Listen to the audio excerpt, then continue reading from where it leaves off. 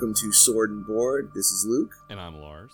This is an attempt to rank every fantasy film made. Lars, how you doing? It's been a little while. It has been a little while. Life happens. Right. We all can't just be off on a quest stalking death.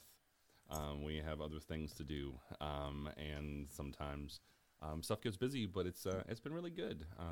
We had a wonderful Memorial Day weekend, and spent it at the beach with my family and the kiddos. And then there's a couple that has a daughter that is Eleanor's age, and a couple that has a daughter that's Eleanor's age, and a son that's Elliot's age. So we were able to all go down and share a house, and yeah, it was a lot of fun. Fun. Cool. How about you? I'm doing good. I had to burn a bunch of vacation time this weekend.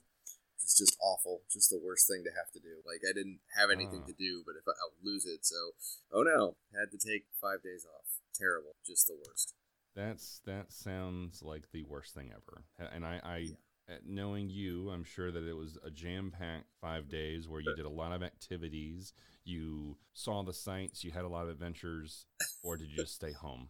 Well, actually, we did drive over to Pensacola for a day, which was nice. There we go. Yeah. There's some personal growth. And got brakes worked on and cleaned up the apartment and did adult things that needed to get done. Brakes worked on. I love that. That's I don't know how you feel about all this, but cars are one thing that I wish that I knew more about. Mm-hmm. You got your brakes worked on. I don't know what that process is. They could just be like tapping them and like with a magic wand, and that's what makes it work. No idea. A friend of mine has been slowly showing me more about this because he's a mechanic. It's like one of his hobbies. And so he's been showing me kind of how to do certain things. And so it's like, yeah, I know how to change my oil, but I also don't have the materials to do it, so I still have to go to get it changed. Like I can't get under the car to unloosen the thing. Yeah, I know how to do it. Can't. Yeah. I know how to change brake pads. Can't. That's frustrating. And I feel like I'd rather just not know. I don't even want to know, because then I'm just gonna be frustrated that I know how to do this, but then I'm paying somebody to go do it. That would be frustrating, and then my cheapness would come out. Yeah. So had macaroons for the first time this weekend, which was nice. Like those egg cookies, macaroons. You know, they're like the egg and cream cookies. The little French things? Good. Yeah, those are really good. This is your first time having a macaroon. Yeah, I know, right? That's a big weekend. Yeah, I am a monster who needs to die. God. Goodness. Yeah. So, I mean, are there other pastries on your list? So macaroons were the thing that you had this weekend. What's another food that you've never had that you've always wanted to try, but you've never gotten around to it? Indian food. Go to an actual Indian. I've never been to an Indian restaurant. Oh, you gotta go. They're wonderful. I've been to love Thai food. There's a great shawarma place near us, and I've had Israeli food, and it's really good. Not saying in any way, shape, or form those are the same. I'm trying to say I have a broad cultural palate when it comes to food. Never had Indian food. But never gone and had Indian food. Oh, you're missing out. Indian food is one of our favorites. Really? Yeah, it's awesome. I am morbidly curious to try, is it a durian or durian fruit? The fruit that... Oh, God, this is super smelly. You can't bring it on subway cars because it smells so bad. I just want to try it. I just didn't want to. I'm really interested. Delicious. It's apparently delicious. It's just smells awful. Right. So that's my thing. So I think that yours is more easily attainable. I've seen when we visited. When we visited Mom and Dad, or we went somewhere a couple of years ago and saw one in a grocery store, and we just looked at each other like, do we want to bite the bullet on this? And didn't. Have you ever had jackfruit? Yes. Okay. What'd you think of that? It was okay. Yeah, that was our thing. I don't know if I want to have this again, but it's okay. And I bake. I baked a couple of loaves of bread this week. Nice. Because that's what I do now. That's what you do. You watch fantasy movies and bake loaves of bread. So you're basically preparing for when you would be in a fantasy movie and you'd be the baker in the village that gets burnt down by the dragon. Exactly. Burnt down the dragon or the barbarian horde. It's one or the other. One or the other. Or the barbarian horde on back of dragons. Which is just the worst. The worst of all things. Yes. So we're catching up now. So we last left us. What were the ones that we talked about last time? Ator the Fighting Eagle and Deathstalker 2. Okay. I'm gonna say that both of these are gonna be much higher on the list Yeah, than I would. those. Mm-hmm. So, where do we want to which start? one I'll go this first. Okay, yeah, I'll go this yeah. first time. So I picked Dragon Slayer. So Dragon Slayer, in doing a little bit more research about it, was surprisingly, it's a Disney movie. Yeah, it's from 1981, Yep. and I remember watching the end of this growing up, and the only thing I remember was the king stab a dragon corpse. Oh, see, I all. remembered the thing I remembered was he had to make a shield out of dragon scales because the dragon scales were going to be flame proof, right? So that's what he had to make a shield out of. We'll get to the shield in down the line because I had some notes about that. But this was a very interesting movie. It was not a Disney movie in the sense of what a Disney movie is. It was just produced by Walt Disney and Paramount. So I think they purposely held back from, hey, it's a Disney movie, because it's not.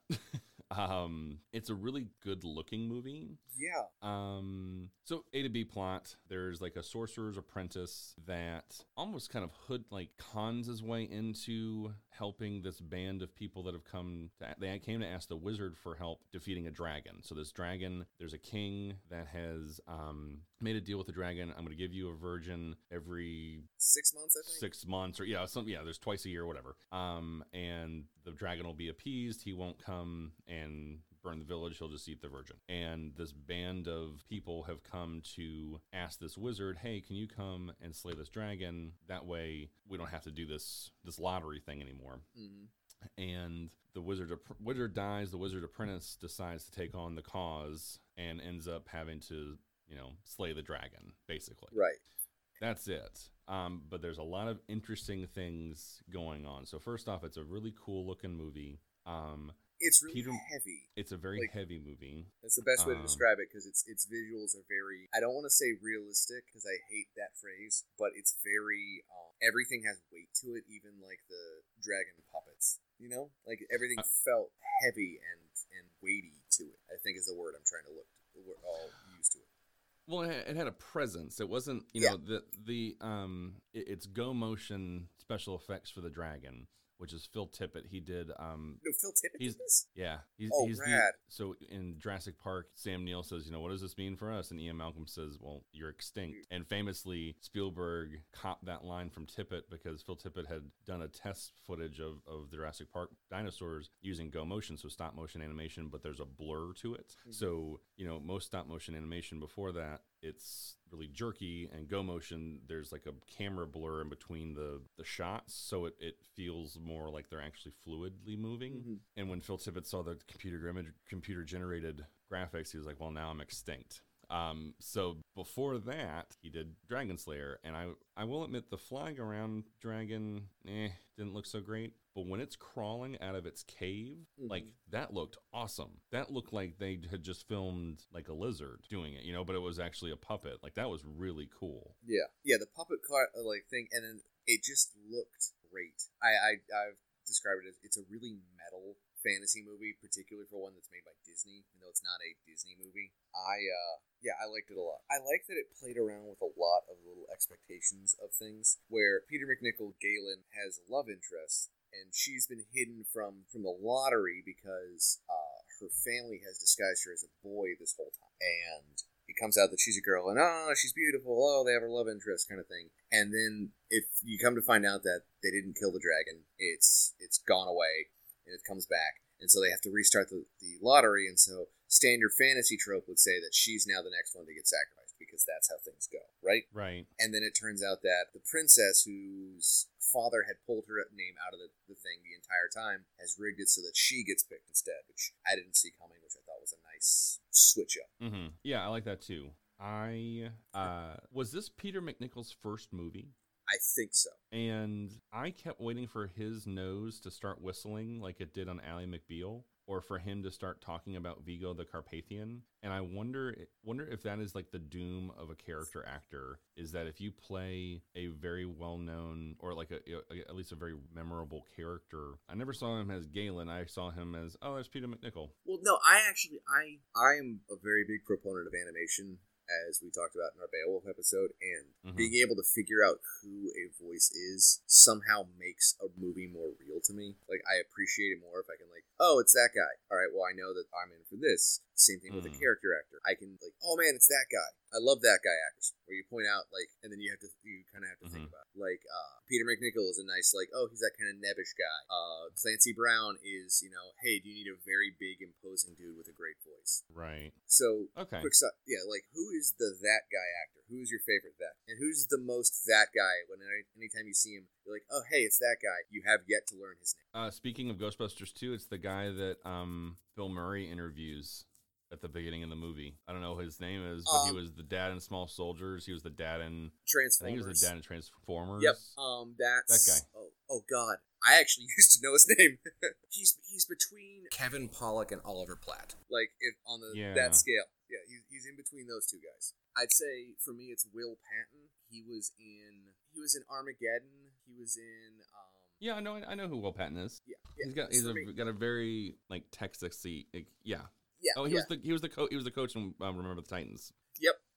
And he's got that kind of like, oh hey, it's him, and he's just always in the background. And he does a nice, respectable job, and then puts in his hours and leaves. Oh God, what is that other guy? Your guy's name? Kevin Dunn. Kevin Dunn. Okay. He was in Dave. He was in he's on Veep. Okay. Yeah. So I mean, he's been on a bunch of stuff. It's just like, oh, that guy. Mm-hmm. I like him. Yeah. And then there's the greatest that guy actor ever.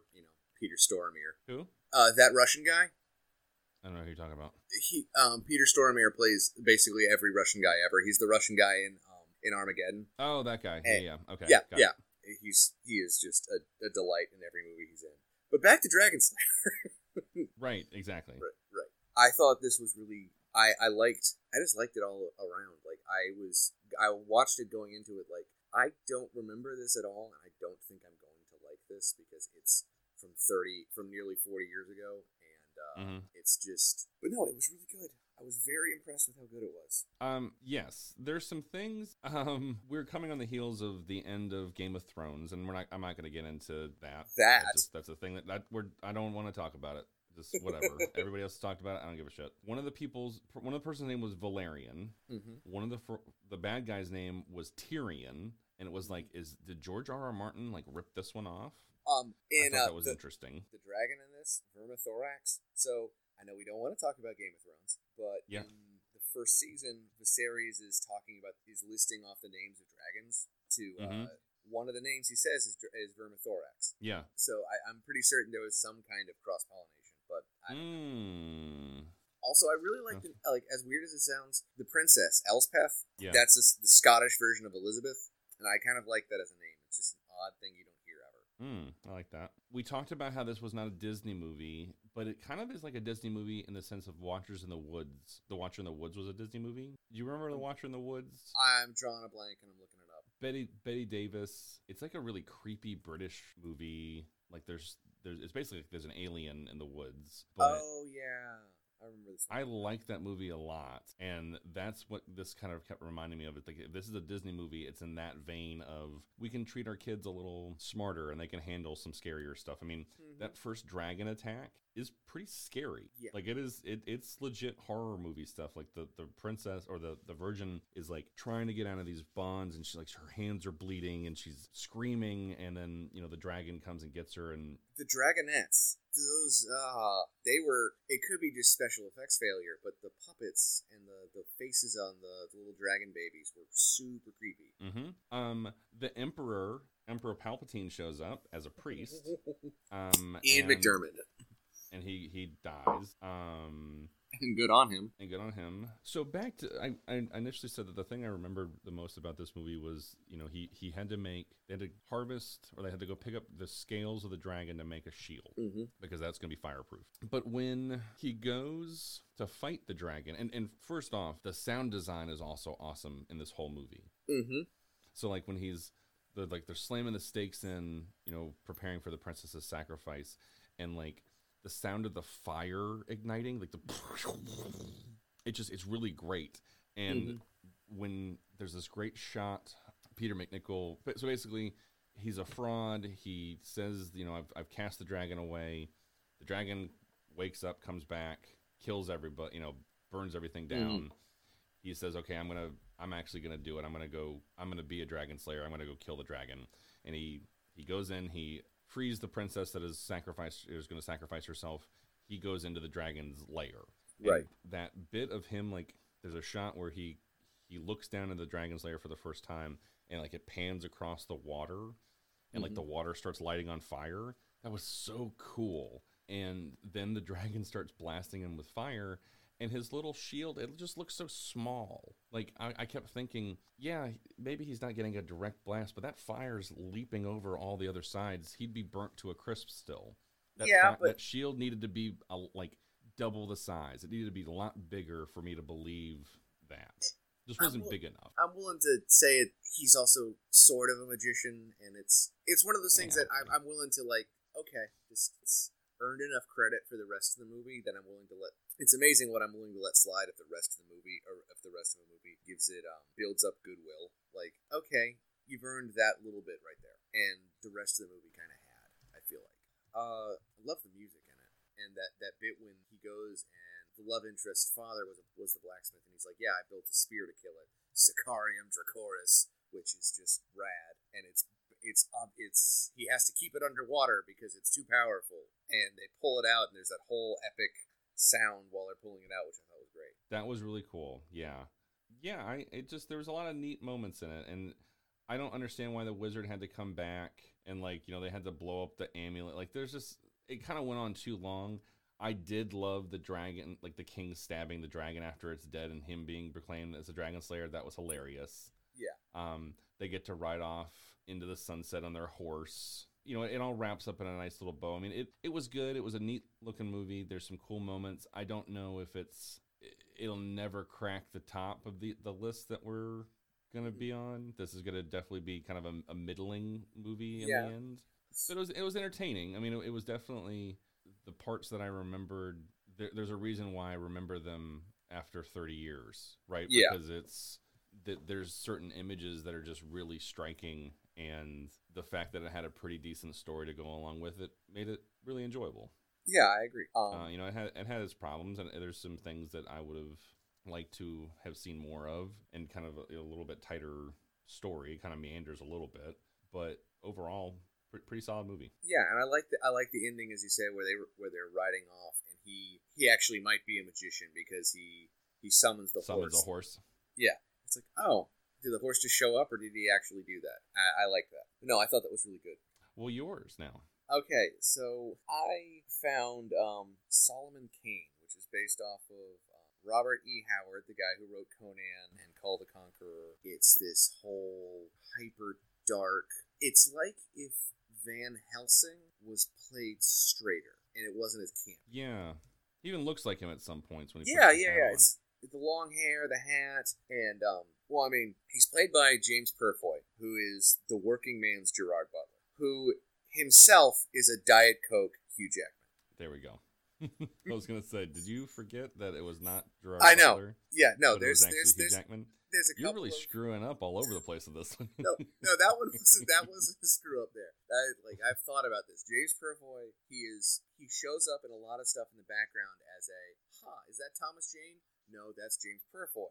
Well, who's James Purfoy? Well, you get him when you can't get Gerard Butler, and you only get Gerard Butler when you can't really get Hugh Jackman. But Gerard Butler has had a better career, so less so now. Regardless, well, and he so James Purfoy, he was the bad guy on that show The Following, and he played Lot in the Starz Camelot series that lasted for a season, and he's on Altered Carbon, which is what was his character's name? He played Lot, Lot, from Camelot. Yes, from Well, it's not. So who plays Kama?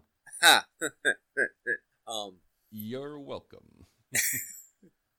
Thank you. You've derailed everything. I don't know where I'm going with this. I was really impressed because it's not the same kind of it's more of a horror fantasy than anything, and it's really dark and just gross. But it's got so many great character actors and real actors. Like Max von Sydow shows up, which just okay. I suppose in his the twilight of his career, he's able to pick whatever roles he wants because why wouldn't you? I mean, he's in Skyrim. The woman that played the Borg Queen shows up. Alex Krieg. Pete Postlethwaite. like who is an Academy Award winning or at least nominated actor. Like, I mean, we're talking like these are people that are in stuff. Yeah. Including the Hound. Yep. This is a Game of Thrones week, man, and I don't even want to talk about it. But he's in this, like, Game of Thrones somehow pops up into this too. Game of Thrones is everywhere. Yeah, it's and luckily it's over. Yeah, exactly.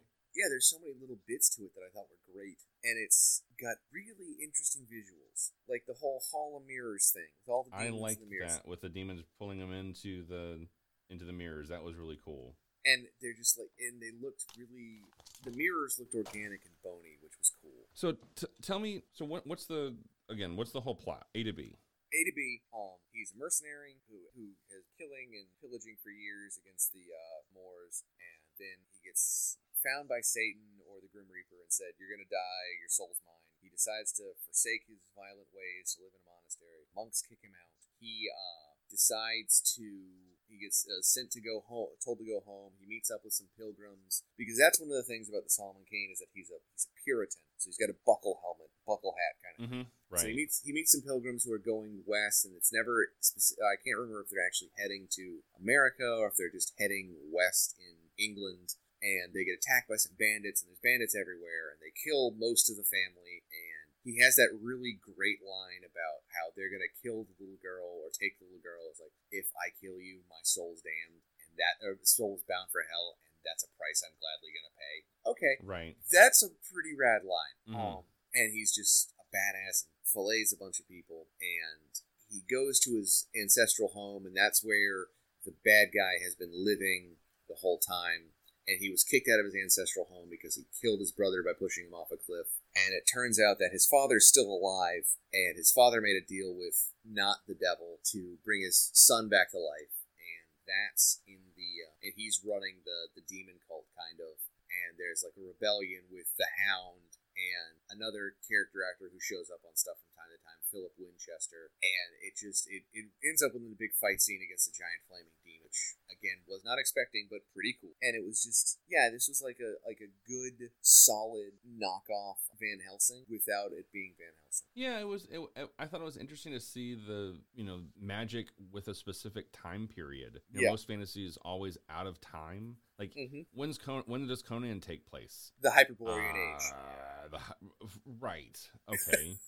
Right. Or like when does Dragon Slayer take place? When does Lord of the Rings take place? I know it's it's the end of this age, but there's no like time. Yeah. But there's a timestamp in the beginning of the movie. Yeah. And it's tied to a specific time, and it's tied to a specific religion, and it was just interesting that seeing them ramp up the magical parts of faith that is still around, that made it even more compelling, I thought. It wasn't just, oh, now there's magic in this hyperboreal blah, blah, blah. No, in 1608, this is what, it was just, I don't know, I that was kind of refreshing. It was a nice different, something different to do. Gareth shows up from the office, the UK office, and he's like a preacher that has this like flock of zombie people. So a couple zombie movies already in our fantasy. Yeah. There's no Amazons in this one, though. There's no Amazons in this one. There's no rape. There is child death. Which, pretty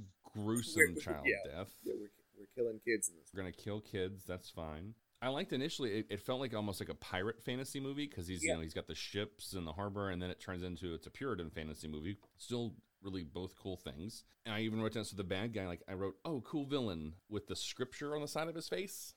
That was really cool. The CGI at the end, it quickly devolves into an asylum movie. Yeah, but it's where they were running out of money, or at least they were running out of at least what sucks is because most of the movies, like I hate the phrase practical effects for a lot of reasons. I hate practical effects culture for some in a weird way, but its practical effects and its design and its art design looks really good, and they spent a lot of, if not money, they had some really talented people who were making that cohesive, and they weren't able to get the same quality of people for their computer side of it. But it could also be that this is from nearly 10 years ago and it's a bit dated. Right. And it kind of devolved, like the fire demon at the end was kind of like, okay, you're a little bit cheesy, but you're also, I'm still here for it because I've enjoyed most of this so far. Right. And the thing with the witch girl was just really unsettling, I thought. Like, she was, like, I liked how that played out, and how they rescue a little witch girl, they rescue a little girl whose family's been killed by witches, and her whole village killed by a witch, and Solomon realizes that she's actually the witch, and she sells it pretty well, I thought. Yeah, I agree. I don't know. It's funny, when I suggested my movie, I'm like, oh, well, this is an actual movie because it's a thing that was released to people. Yeah. And then when you suggested your movie, I was like, oh. He's found another one on Amazon Prime. God damn it, he's found another one. No, it was just really good. Yeah. I actually I liked yours more than mine. Really? Yeah, I think you did a better job this week. Cool. Okay. Well, that's I'm in a charitable mood. I'm feeling good. I just got coming back from the beach. Everything's still Jimmy Buffett at my world right now. So have you ever watched the show The League? Yes. I just remember anytime I think about the beach is just when the guy breaks up with his wife and says being with her was like being at the beach. There's so many things you forgive because you're at the beach. I like that. Yeah, like that. And I'm not a fan of the beach because I don't like hot weather, and it's just or the sun. Or the sun, and there's sand. It's coarse and terrible. And gets everywhere. Oh no! You just brought up Attack of the Clones. Now I'm back from the beach. That's the worst. It's probably the worst of the Star Wars movies. It is, and that's so. Not to get off on a random tangent, everybody always lambasts. Oh, the Phantom Menace. Nope, the worst one is the second one. It's probably Attack of the Clones. Worst one. Now I'm one of the people who I'm one of the people who despised Force Awakens for a lot of reasons. I would still probably rather watch Force Awakens than Attack of the Clones because that's right at the bottom. That's just Hayden Christensen. He's an okay actor, but George Lucas's dialogue is pretty awful. Now that's been throughout the entire series. His dialogue's bad, but they had better actors to punch it up a little bit. Yes, and Hayden Christensen is not. Do you think? So what if George Lucas had written either Dragon Slayer or Solomon Kane? Like, which one would he be better suited at? Dragon Slayer. Yeah. Yeah, because that at least has some elements of Campbell's Hero's Quest, at least our hero's journey, and Lucas is better at that. At least a more regular format of a film, a more A to B plot with less complexity. Yeah, Solomon Kane is a little more complex, right? I mean, right. He's almost like a reluctant hero at first, but then when he's like kind of forced into it, he doesn't necessarily dive back into his old ways. Right. Either, though. Like, he wants to stay out of it. He's forced into it. He begrudgingly goes about his duty, but it's... Right. I don't know. I was surprised by it. Where are we at list-wise? Like, how... Okay. So you pick a reference point, and let's start from there. Go from there. Okay. Let's start with Dragon Slayer. Okay. I'm looking at the list, and we have another dragon movie on there, Dragon Fire. This was better than Dragon Fire. Okay. Above that is The Neverending Story. Definitely better than Neverending Story. All right. Beowulf. I had more fun watching Beowulf. Yeah, I'm thinking I had the same as well. I'm thinking that's a good spot for that one. So at least right now, Dragon Slayer is at number 4. So what's above Beowulf? Stardust. So it's Return of the King, Stardust, Beowulf, Dragon Slayer. And I put Solomon Kane in between Beowulf and Dragon Slayer. Yeah, I think I'd put that as well. Solomon Kane, not as fun as Beowulf, and it's certainly not as good as Stardust. No, but I still of the two movies that we watched this time, yes, I think that's a good spot for him. Well, cool. This was an enjoyable week. There's been weeks where I have not wanted to see your stupid face because that means that I have to talk about these awful goddamn movies. Yeah. This was when it was a nice change. It was a nice change of pace to like, hey, I get to talk to Lucas about movies this week because we actually watched ones that were worth talking about. Yeah. Because other than that, I really have nothing to say to you. Exactly. This has worked out pretty well. So this worked out okay. So at number 4 now we've got Solomon Kane, and at number 5 we've got Dragon Slayer. Fantastic. Mm-hmm. Well, I'm hopeful that regardless of where you ended up with your feelings on Game of Thrones, you should check out these two Game of Thrones tangential movies somehow. Yeah. Both of them were pretty solid. And it's not entries in the fantasy. 8-year investment in for an ending. It's not 8 years. Some of the movies that we've watched can feel like 8 years that you're watching, but these will tide you over. These are pretty good. Mm-hmm. They both get my thumbs up. Yeah, cool. So, got anything else for this week? No, nothing for this. Just some solid movies, and hope you're continuing to enjoy our podcast. Sorry for the delay, but hopefully you tell your friends, and we'll catch you next time. Mm-hmm. We are on Twitter at SwordInBoardcast, and I've got the list updated on Letterboxd at Sword. Just search Sword and Board as well. You can do that. Hope you guys have a good night.